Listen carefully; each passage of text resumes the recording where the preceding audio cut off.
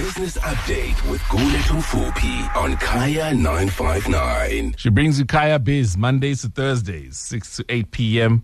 And man, there's a lot happening in the world of business, Kuku. We take it all with a pinch of salt. There are concerns now being raised about future mining jobs being cut. I can tell you these are more than concerns. These are probably factual.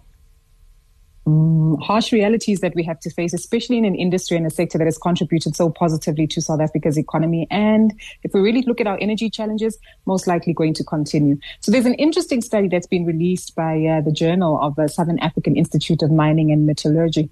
They highlight the fact that there's many aspects that we need to consider as we actively participate in a just transition to make sure that South Africa does look at alternatives in terms of plugging the gaps that we have with load shedding. According to their estimates, by the year 2030, 5 coal power plants and 15 coal mines will likely close by then, with another 4 plants and 23 mines expected to shut down by the year 2040. Now, this raises significant concerns on the livelihoods of at least 2.5 million people, most of them within the Mpumalanga province, largely because, as we know, that's where a lot of mining activity does take place in South Africa. Now, the ongoing concerns are not just the closures of these particular mines, but that the mining towns themselves will also disintegrate, as the municipalities there have a heavy reliance, obviously, on income, investment, and taxes that are typically paid by these mining houses, but also from a sustainability point of view, how it is that these South Africans will likely have to cope in terms of employment opportunities as well as enhanced skills development. If you take into consideration that the 5 largest mining companies in South Africa that produce at least 77% of the country's coal,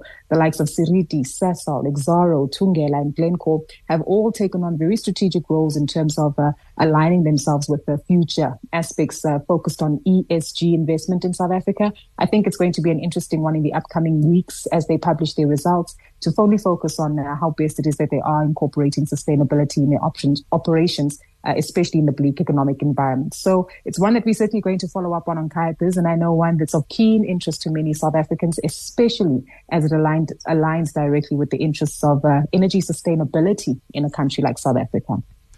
So I was only now just learning about Sheen, maybe over the last year, 2 years. Now there's Temu as well. What's that? This is an interesting one. And I guess for many South African shoppers and those who actively participate in retail activity, Temu is a new online platform coming out of China that's actually looking to compete with the likes of Shein, but more so the likes of Amazon, aside just focusing on ultra-fast fashion. They also happen to focus on household goods, cheap plasticware. And the reason why they're raising a lot of concerns is that local retailers in South Africa have urged the government to plug the tax loopholes, as they fear that not only Shein, but Temu is also looking to abuse some of these aspects. Now, they mention that they are taking advantage of the de minimis rule, which in law practically means that some of these items are way too small for the government to actually consider imposing any customs or trade duties on them, essentially. It's intriguing, though, because as we know, Shein has also been scouted by SARS for a number of years now for essentially perhaps absconding on some of the tax responsibilities that they have in South Africa. Interesting point is that this is not unique to South Africa. Temu, Shein, and many others from China are also facing similar concerns in markets like the United States, where typically these platforms actually export at least, or rather, the United States sees at least 30% of online sales from some of these platforms. So it does raise interesting dynamics in terms of tax practices, how China itself is positioning itself as a juggernaut when it comes to e-commerce trends across the globe, and is largely looking to eat into the audience and the market share that Amazon already currently dominates in. So it's one that we'll look out for. Not quite certain as to how SARS is positioned on this one, but we'll be sure to get some updates on Kaya Biz in the upcoming weeks. Thank you very much. And what are the markets like this Monday morning? Markets are certainly going to be interesting, Caesar, because we have quite a few company updates from Italtau. We also see Telkom out with results. But overall, the JSE All-Share Index will open up from 73,616 points today. Currency-wise, we still see soaring between the high 18s and low 19s, currently at 18.89 to the US dollar, 23.83 to the pound, and 20.36 against the euro.